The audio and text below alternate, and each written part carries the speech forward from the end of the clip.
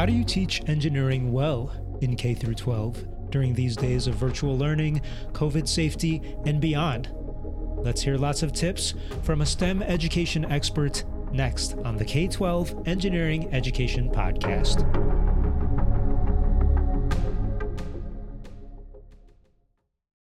I'm Pius Wong in Austin, Texas. My guest is Dr. Corey Hall, Curriculum Specialist at STEM Education Works in Pennsylvania. She gained a huge amount of knowledge in technology and engineering education, working as a school librarian for 8 years, and also as a middle school teacher and college professor for 24. I started our talk by asking Corey what it was like being a librarian compared to her other roles. I will just tell you that being a school librarian is probably the best job out there. And so I was a middle school teacher for a long time and then actually left K-12, went into higher ed, and I was the director of a STEM ed program. And Hmm. then just decided I missed kids. I really, really missed kids. And I went back and got my library degree and stepped into a school library position.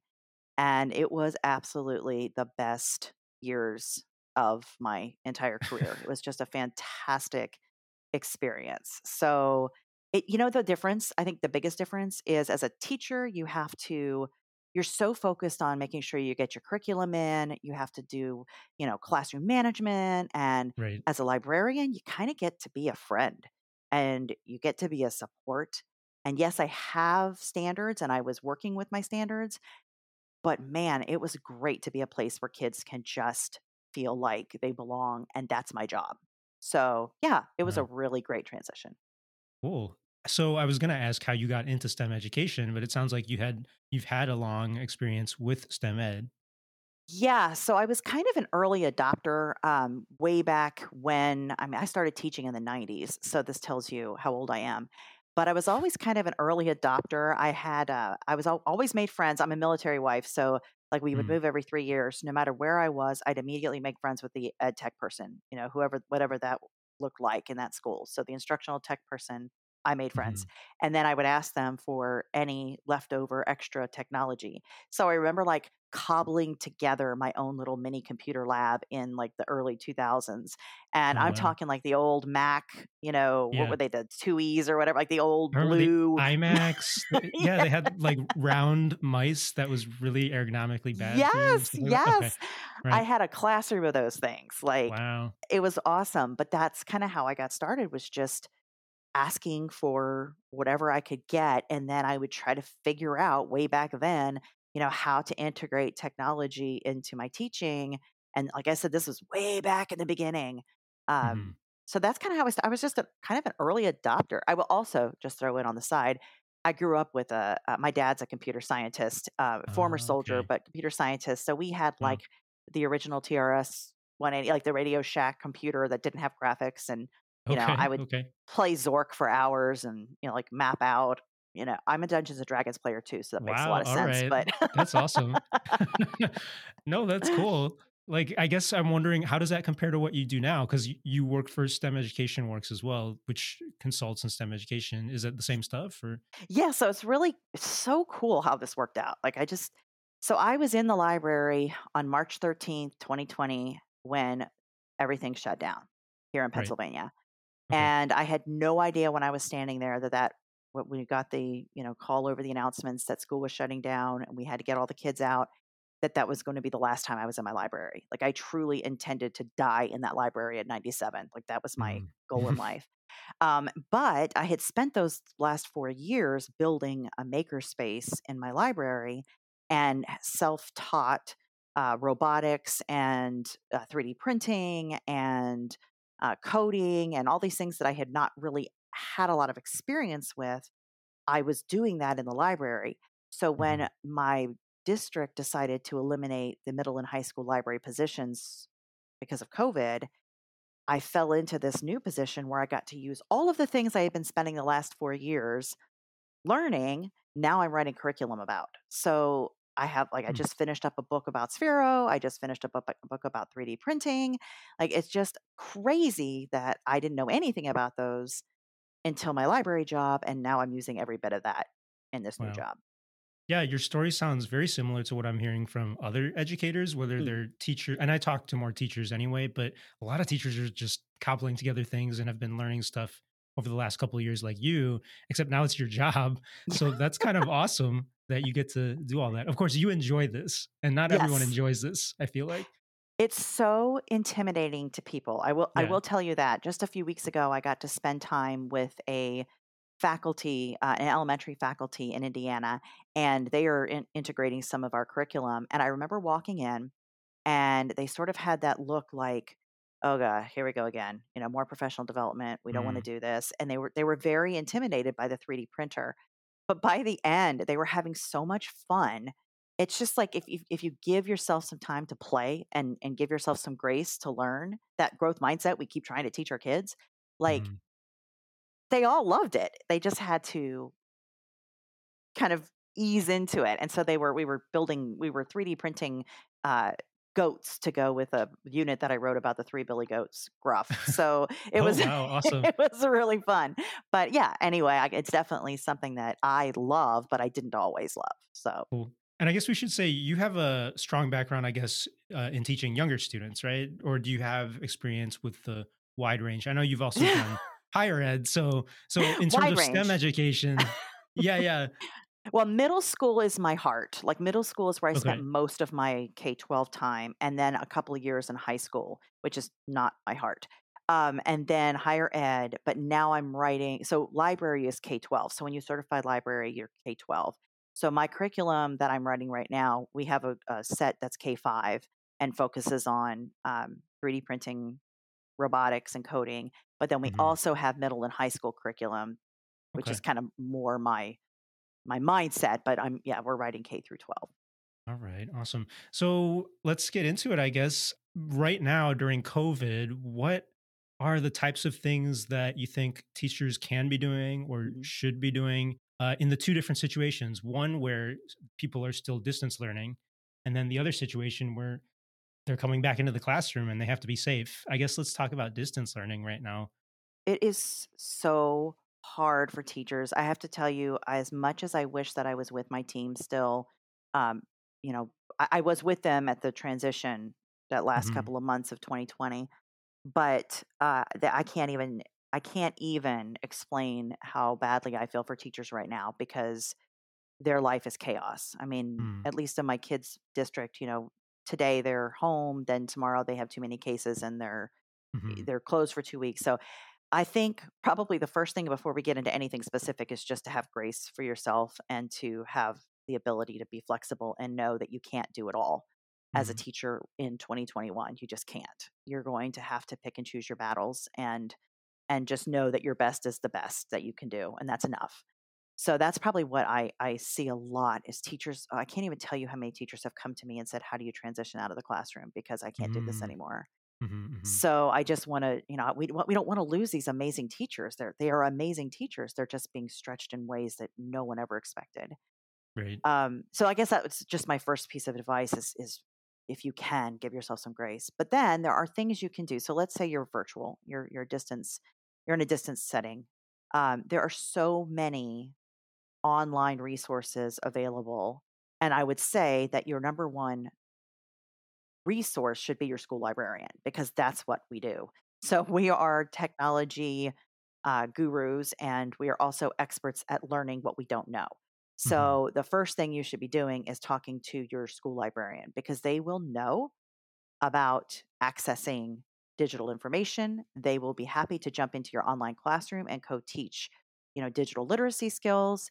They also would be happy to get you into databases that you need to be in. So definitely, go to your school librarian and ask for help. Like this is what we were created to do is to jump in these situations and help. So that's Right. my first piece. Not to Uh, totally derail you. So what if they're in that situation that I guess your school was in where they mm, eliminated librarians? shame on the district for eliminating the librarians. Yeah, But yeah. I would Right. say then you're going to be stuck with doing a lot of that research on your Oof. own, but Okay. it's still definitely available. I would say that if you look to some of the big associations like AASL, which is the American Association for School Libraries.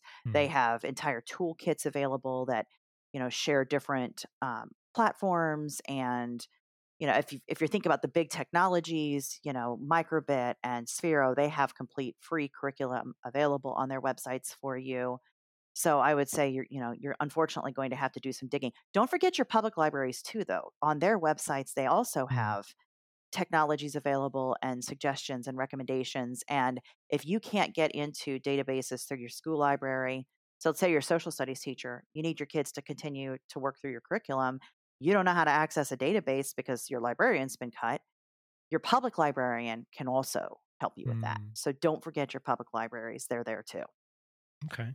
And so, what else can they do, I guess, besides going to some of these resources? Are there any other specific suggestions you have For for teaching from a reaching? distance. Yeah.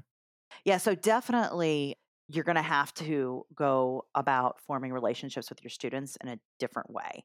So for me, I've been an online instructor at the college level for since 2003, so however many years that is. I Mm. don't do too much of the math in STEM. So Is it which maybe 8 years? So, is or no, no, 18 no, years. 18. 18. I think it's Yeah, 18. yeah. This is my error. I forgot a one, but yeah. So I'm definitely more the science and technology than the math. Okay. But I would say that forming relationships with your students has to be a priority, and maybe even a priority over some of the curriculum. And that's going to look really different in a virtual setting. So it could be that you are, doing some activities online that are fun, some movement activities. You are getting to know your students. You're using all the different parts of whatever your learning management system is to make sure that you have FaceTime with your kids. I mean, FaceTime is going to be really important. I will throw in kind of a side related note here. Hmm. You hear the stories about teachers and Zoom and kids turning their cameras off. And Hmm. I will say it's more important that your video is on than your kid's video. And that's because you have no idea what your students are dealing with in their particular situation. So Right. forcing a child to put their video on is not always the wisest decision. So just throwing that disclaimer out there, you have no idea if your student is homeless and is trying to come to you in a McDonald's parking lot, or if they Right. are taking care of their siblings in the background. So just kind of throwing that out there as well, but forming relationships with your students any way possible. I mean, things like read alouds. A lot of publishing companies have really loosened the reins on the copyright for Hmm. audiobooks. So, Okay.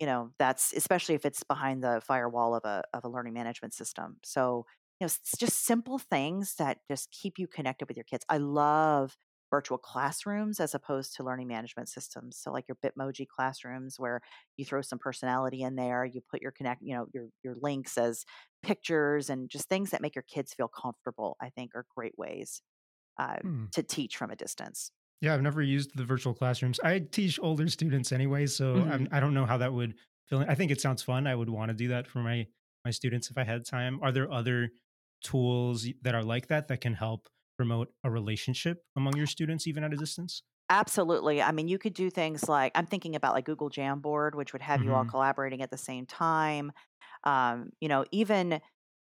Even if you're coming on and doing like you could have your kids podcasting back and forth, just like you're doing here. Bringing them in and asking them questions and letting them be part of the learning experience. But I will say, even those virtual classrooms work great for high school level as well because you Okay. can insert all kinds of audio and music, and you put your resources in the pictures of laptops and things just so they're feeling like it's a classroom and not staring at Schoology or whatever your learning management system is, which is Right. kind of boring. Right. Right. So, yeah, just kind of some thoughts. And that's all done just in Google Docs and Google Slides. Okay. So what about engineering specifically? I know relationships, I would agree, are of Mhm, utmost importance. But I guess at this in this distance world, like even engineering and design and all these mhm. things, it's hard to do at a distance. How can we get over that? Yeah, so I actually love this topic because I don't know that teachers think okay, so when I'm thinking about engineering as a librarian, I'm thinking about my makerspace, right? I'm Hmm. thinking about my little bits and I'm thinking about my snap circuits and I'm thinking about my spheros and my 3D printing and all those pieces, that we connect with engineering. Well, if you think about it, what really engineering starts with is the engineering design process, right? Like teaching them all about iteration and prototyping and all of that. So almost anything you do in a makerspace or fab lab or studio, you can do online, even 3D printing. So one of the things that when I'm doing professional development or speaking at a conference, I talk about like Tinkercad, even at the high school level. Put your kids in Mm, a CAD program, have them do the same exact thing you would do in person, and then they can send you the files for you to print for them. So like you can still be doing the same thing. Oh, let's say you're with K-5 and you're working with, little bits and you're teaching circuits. Well, they have an online program now called Fuse. It's free and students can work on little bits virtually. Same mhm, exact process. If you're working in robotics and coding, Sphero, they have a microbit of microcontrollers, mm. virtual microbit. And so all of the same things that you'd be doing in your lab space, you can be doing virtually. So, Because I you mean, don't have to I install anything or do they just no, need a device or a a connection? device, an internet Okay, connected device. Yep, okay. absolutely. Yep. The only thing that I have come across that's a little bit tough to do would be some of your 3D printers require a software program, but not even all of those do. The one that I used in my school library was a cloud-based You printing just download the file. program. Yeah, yeah. Was it, were students able to, like, come by and just pick up stuff Yeah, or how okay, absolutely. So, awesome. and you can do that in a lot of different ways. You can set a table outside. Like if they're not coming in, you can set a table outside with their names and label their product, their projects. They just pick them up. You can mail them if you're feeling really, really Wow. Yeah. energetic, but I personally didn't do it that way. I was Yeah, creating lending library sort of situations. But yeah, I mean, it's absolutely, and maybe they don't print right now. Maybe they're just learning CAD, but CAD is a huge part of 3D printing. So, they right. they can absolutely be using the same programs, doing the same strategies, just not in person. And talk about your lending library. What is that exactly? Yeah, so this is something that I don't know is brand new. Public libraries have been doing this for a long time. It just hadn't really come into the scope of schools. But right now, we have all of these technologies sitting in spaces, and students don't have access to them. So, lending libraries, it's the idea of getting the technology into kids' hands that they can use right now for short periods of time. And then they send it back in, and you send it off to the next student. Mm, So, it's actually a very successful system. There are some libraries out there. Florida actually is doing it as they don't call them intermediate units, but basically regional co-ops for their school districts, where the schools can borrow these technologies and then send them out to kids. I mean, it's happening everywhere. But these lending libraries give your kids the chance to work with those hands-on activities if you don't want to stay just completely virtual. So, you need to look at the technologies that you have and see which right. would be most appropriate. But there Because are they're a not ton of them. sending 3D printers are not being circulated among students, are they? You're talking No, about, like, robot kits and that kinda thing? absolutely, Okay, absolutely. So I'm thinking like Elect Freaks, the sensor kits. okay. Microbit is probably the easiest one to send home in a lending library. Spheros, little bits. You could send Lego kits home if you want to stay, maybe a little less technology driven.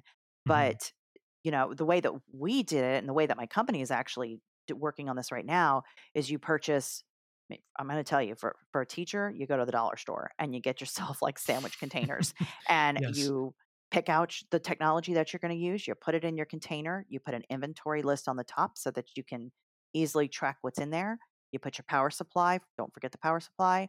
And then you add a QR code on top that takes them to a website with activities, or you Okay. put, activity cards in the kit itself. So we've done it both ways.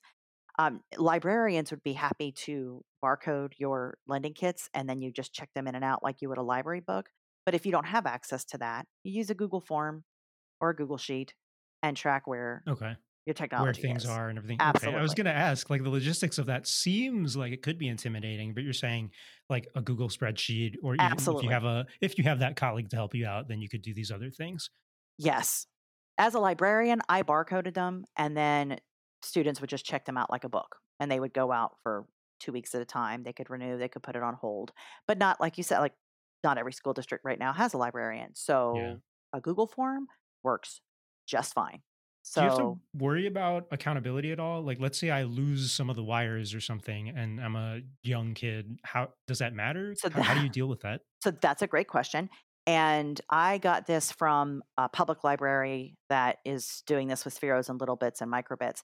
So I would definitely create a technology agreement form, and the students and parents or guardians would need to sign it either digitally or send a paper copy, keep that on file. And it's saying that they're accepting responsibility, just like a book, that they're Mhm. accepting responsibility and will pay, and you'll list on the page what, each item is worth.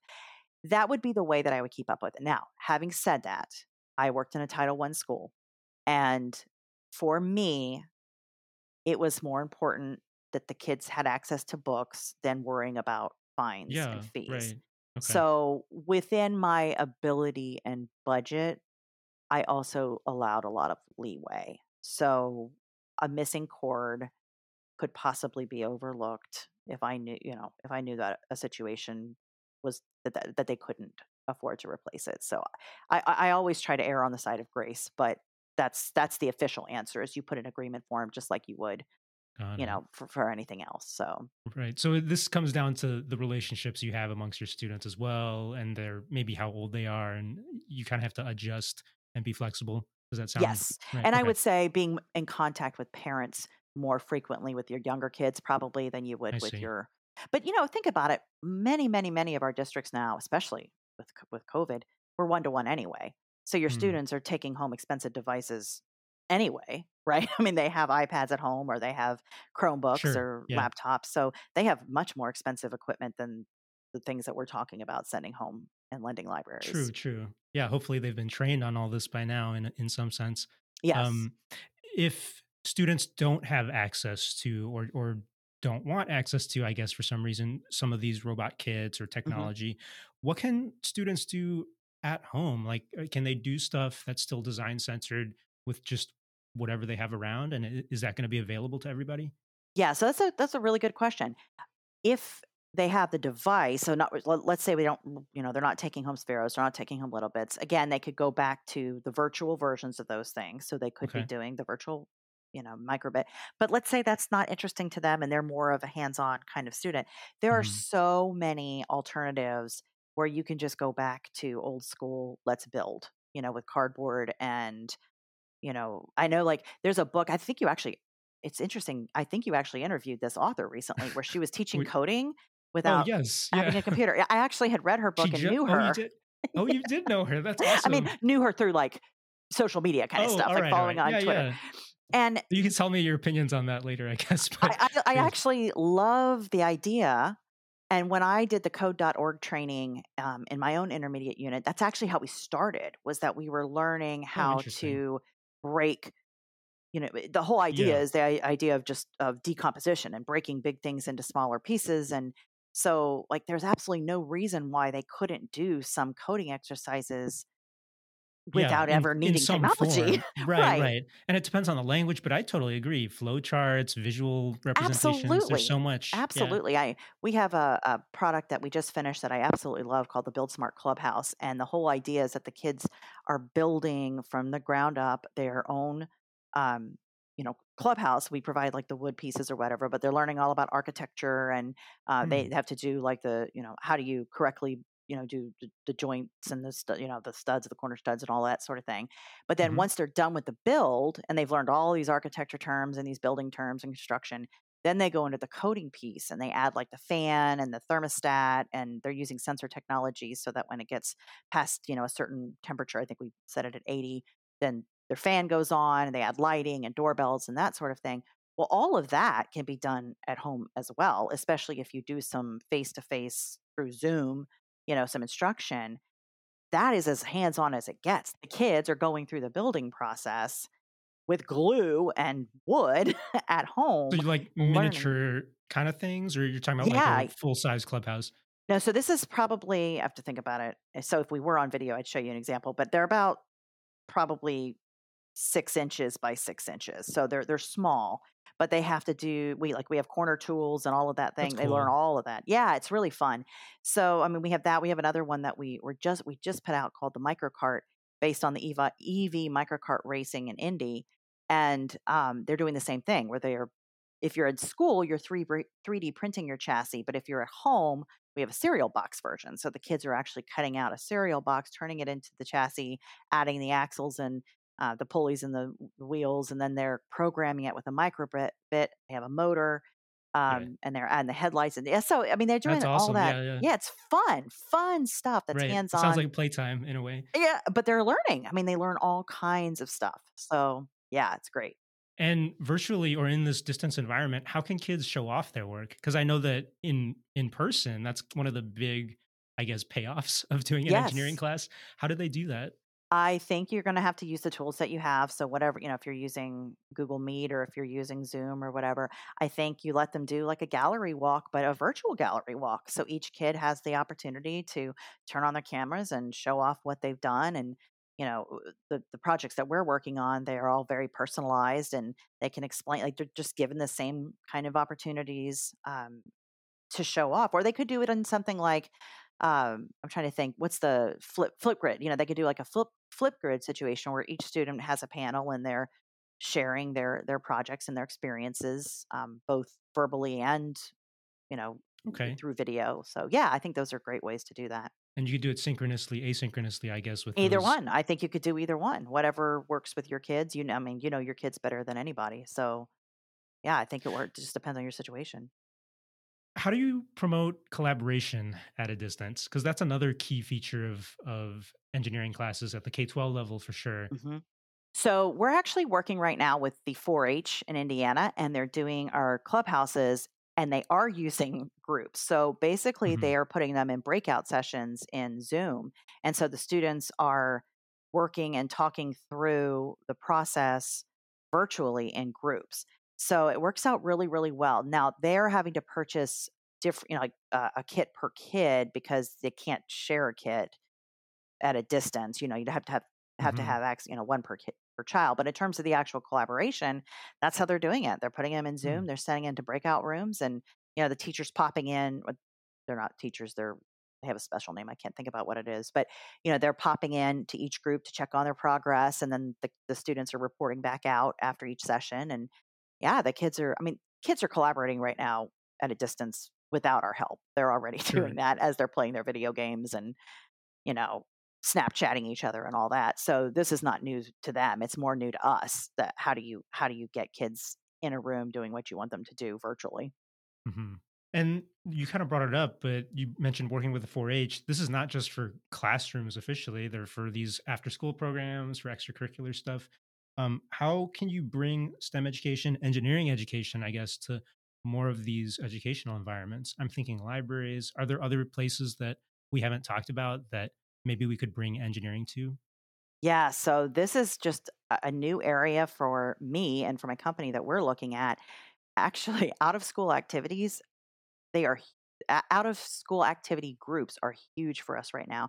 We're actually presenting at their conference in April. There's a conference for them, and it includes things like Boys and Girl Scouts of America, Boys and Girls Club, 4-H, Coder Dojo, all kinds of groups where in fact, if you go on the Girl Scout of America website, one of their key goals is increasing STEM learning for girls, since girls are so underrepresented in engineering and STEM careers in general.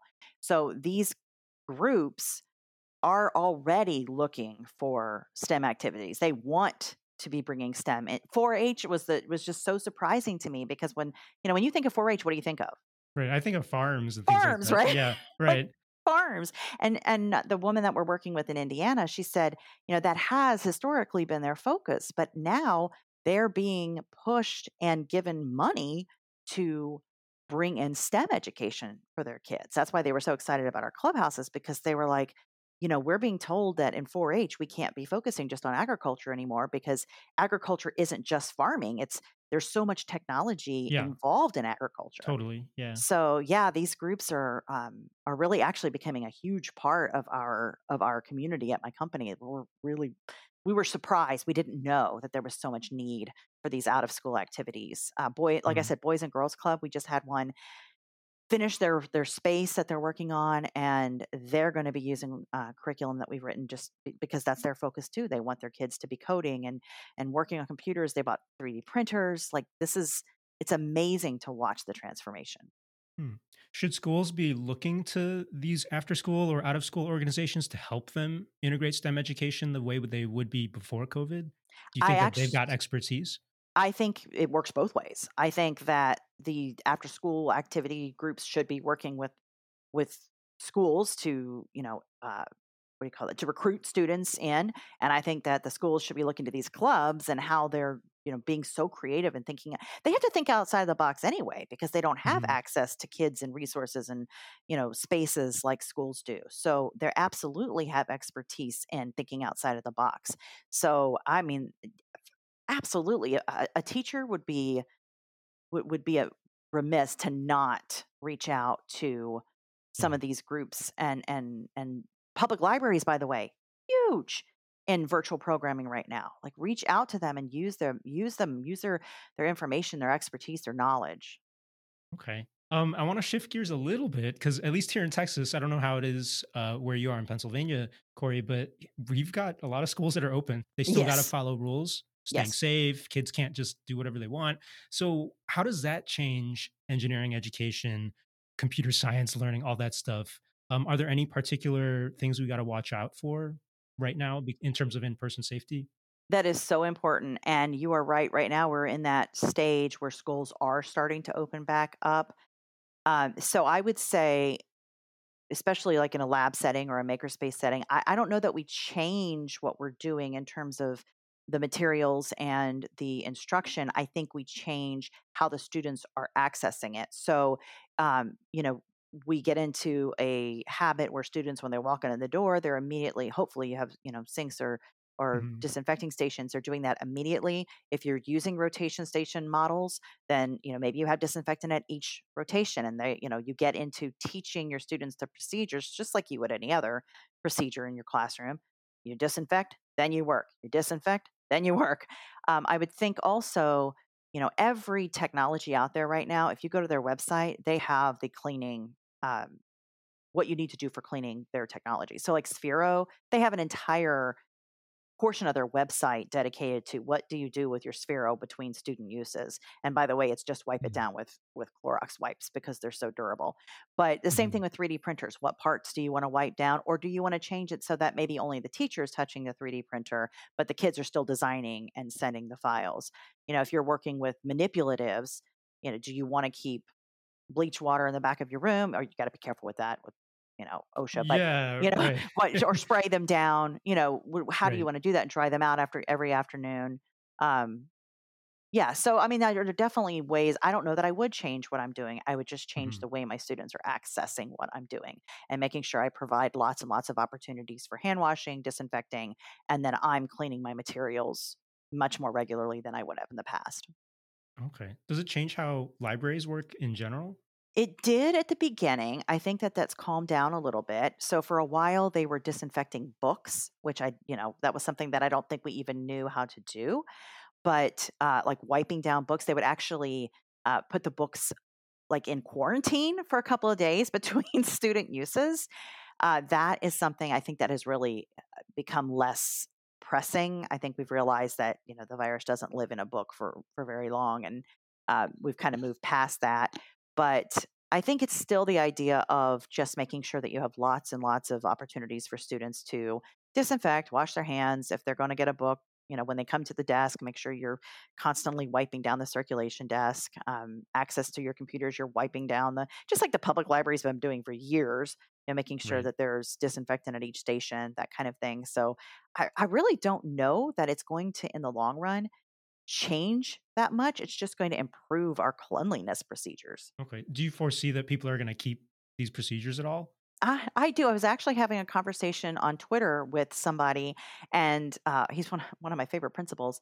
And he was saying, I didn't really think about it, but since we've been wearing masks, I haven't gotten sick. Like, not talking about COVID, I haven't gotten sick at Yeah. all. Right, Like right. like, I haven't I know for myself, especially when I was in the classroom, every stinking year in February, I had bronchitis. Didn't matter, Sure. lost my voice.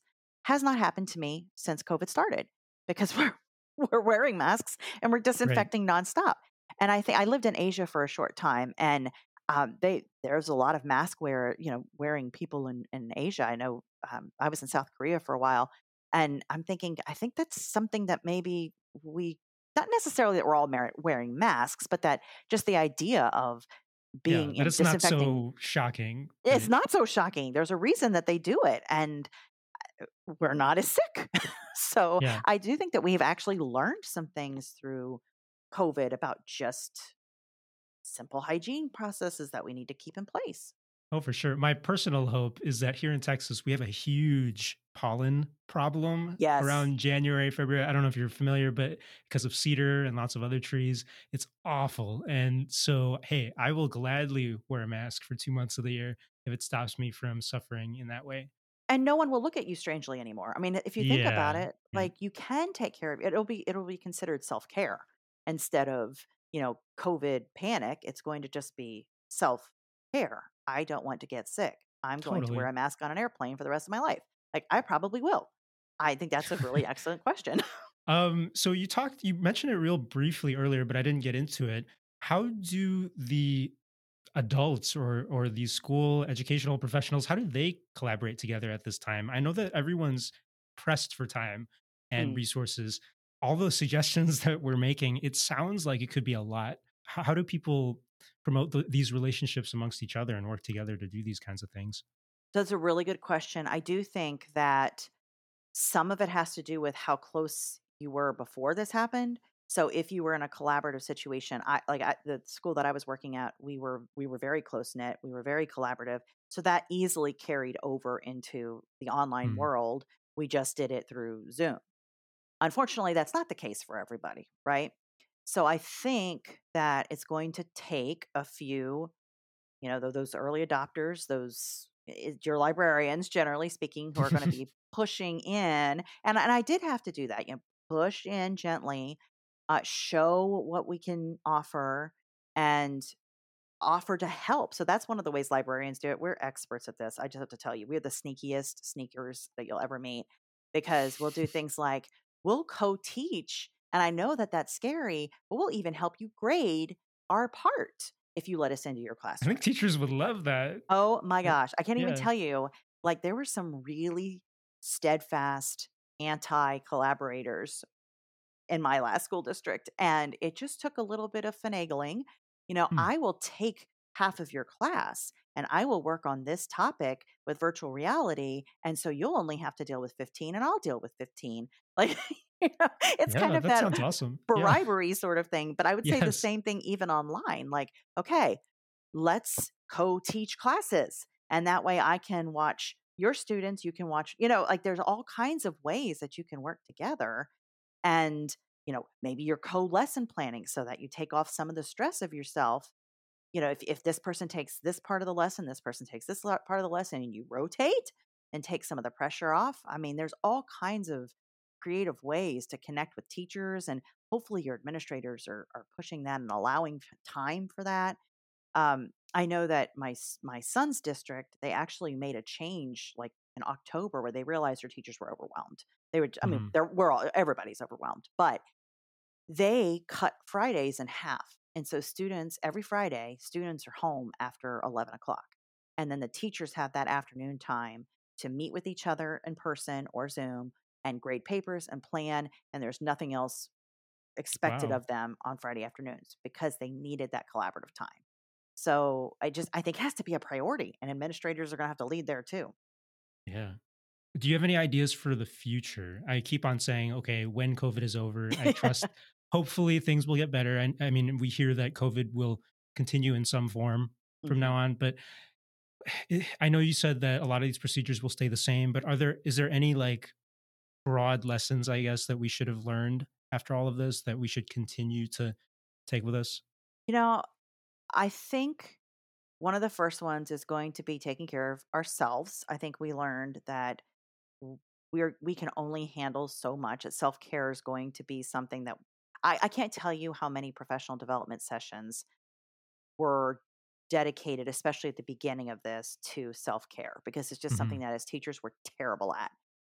We push and push and push ourselves. We drive ourselves. We work on the weekends. We work late at night. We come in and I had a friend that I used to teach with that would come in at 4 o'clock in the morning just to make sure Wow. that she was ready. And I'm thinking those are the kinds of things that going into the future we are going to have to look at. We can only handle so much, and the world can only expect so much of us as teachers. We're human, so self care I think is important. I think the nature of work is going to shift as well. I don't think online learning is going away. I really don't. I think Mm. that I mean, it was already here, but in terms of K-12, I think the idea of hybrid and virtual learning is going to continue, because people see that for some students, it works really well. It doesn't work for every student, but it works for some students really, really well. So I think offering opportunities for those students who do want to push ahead or like working from home and the guardians are able to provide that guidance. I think that's not. I think that's the future. I think that's going to happen. We're going to have more and Mm. more online curriculum provided. We're going to have more online, what we call them here, we call them online charter schools in Pennsylvania, like K-12 and, um, I'm trying to think of some of the other ones, Agora and just some of the big cyber charter schools. Florida Virtual School is huge. So I think we're going to see a lot of that because all of a sudden online learning is the norm and not the exception. Homeschooling, I think you're going to see a lot of homeschooling or microschooling is going to be a big thing in the future because of COVID and just now we know we can do it. Teachers are the most creative group of people out there, and they have figured out how to make it work. So we're going to see some of these things continuing. Yeah, you're making me think, like, of course, making education more accessible is Mhm. super important. And I feel like that's what you're getting at in a lot of ways. Are there other ways to make education more accessible besides online learning or these hybrid models? Yeah, and so I'm really sad that we weren't totally accessible going into COVID. Mm. There are a lot of districts caught unprepared. I think one to one is going to be the mandate for the future. It has to be. Like snow days are going to be a thing of the past because we Mm. have to be one. We have to be one to one. I don't know that BYOD, which is was a thing for a little while where kids had to provide their own devices. That's not really equitable access. um, I think that that's going to be the first thing. It's just making sure that every student has devices. But then something that we had just dipped our toes in before COVID hit was checking out hotspots to our kids. Hmm. And I cannot tell you how popular that was. We didn't realize how many students still didn't have internet access. Mm. So hotspots are very inexpensive. We kept 20 in the library, and kids would check them out. And then they would bring them back in just like they were books so that they had, access to the internet. I love the idea that some school buses are now being provided with hotspots, and so kids can work on the school buses as they're going back and forth to school. And then public libraries are expanding out the reach of their Wi-Fi so that kids can, be in the parking lots if they need to be, or of course they could come in. But if it's closed, they can use parking lots. There's just all kinds. I know the city of Huntsville, they actually have citywide free Wi-Fi so that every student has Mm. access to the internet. So just that's just some really cool ways to ensure that every child has access to technology. So, how can people find out more about you or STEM Education Works? Is there, I know you're active on Twitter, but is there a best way to reach out? Yeah, sure. So my company can be reached at www.stemeducationworks.com. I love to expand my PLC. So you can find me. I love it. So you can find me on Twitter at RC Hallway, or we're also at STEM Education Works on Twitter. And then on Instagram, I'm at library_doc. Oh, So nice. feel free to reach out. I absolutely love talking anything library, anything school, anything kids, especially middle school. Please reach out. I will respond to any of those. I'm on social media way too much. So, feel free, feel free to reach out. No, it's a great tool. When it can be toxic, but I think that you use it in a very nice way. It helps everybody and helps professionally. So, yeah, check Dr. Corey Hall out. So Corey, thank you so much for sharing your ideas today. It was awesome. I know that I went a little longer always than I try to do, but I appreciate it, and I hope people reach out to you. Thank you. I had so much fun. That was Dr. Corey Hall, Curriculum Specialist at STEM Education Works. The K-12 Engineering Education Podcast is sponsored by my creative studio, Pios Labs, in Austin, Texas, where I work on projects in engineering and education, like podcasts, edtech, curricula, training, and more. Follow Pios Labs on social media to learn more. That's PIOSLABS. This podcast is possible thanks to clever people donating to the show on Patreon each month. Help me continue the podcast. Donate to the show at patreon.com/PiosLabs and get some perks when you do. Visit the podcast website for show notes, links, transcripts, and more. Go online to k12engineering.net. That's K12 engineering.net. Thank you for your support, listener. Until next time.